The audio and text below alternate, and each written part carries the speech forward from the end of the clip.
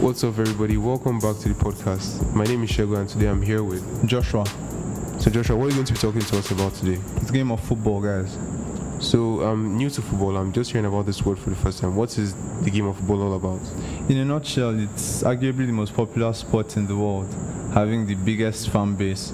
It's a sport where 22 players, 11 per side, for two teams.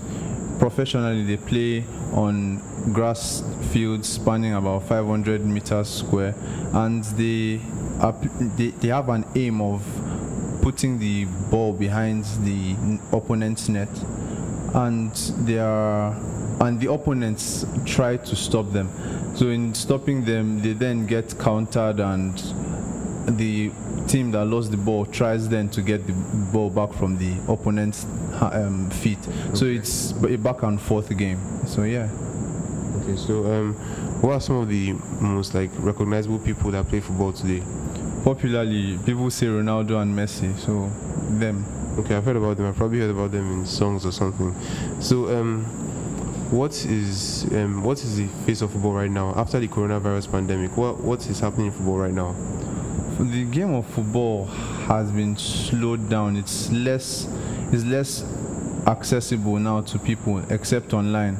People no longer go to stadiums to be live and support their teams, especially in the big leagues in Europe. So if I wanted to watch a football match right now, I can only watch it from my computer, from my television. I can't go to the stadium. Yes, most likely. You're most likely to stream the match. Yeah. Okay, so how has it affected the players? That players still playing the same way they used to when the fans were at the stadiums? No, not exactly. The players are less effective. Morale is a bit lower, having less fans to support them. The government lifted the ban on public gatherings after it was enacted, and this after the lockdown rather, and this sort of made the game less exhilarating. The energy has really dampened even for the players. It's almost like a training. Professional games are almost like trainings now, so it's not as energetic as it once was. The goal to game ratio is dropping. The players are less motivated, except a few guys like Erling Haaland in Bundesliga. He's really on form now. So yeah. So you're saying fans have a big part to play in a football match? They definitely do, for morale's sake, for motivation.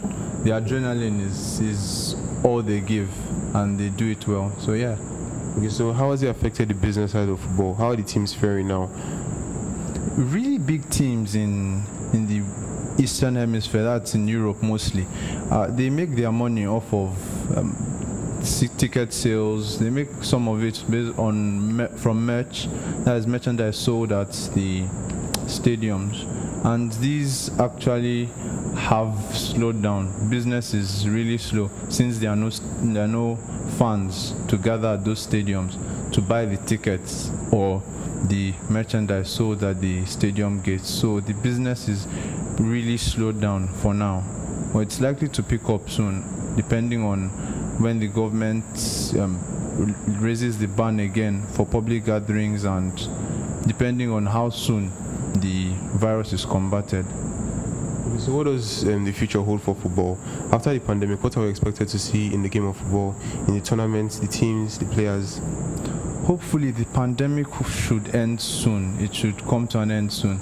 Now that there's a vaccine, especially now with the vaccine and all. So we expect the game to actually kick off as usual.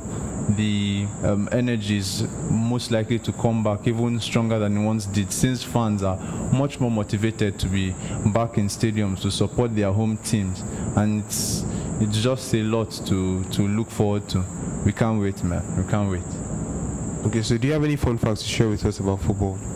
Well, it's not common knowledge, but referees have been studied to be affected by fan pressure. So the degree of penalty issuing or red card, yellow card offenses have actually dropped in the absence of fans. So the fouls have stayed fairly constant, but then the penalties have really dropped. So home teams have actually influenced the referees, so to speak, in terms of the fans being boisterous and all. So the energy is really worth it. So yeah. Okay, so thank you so much, Joshua, for joining us today. Anytime, man. Anytime.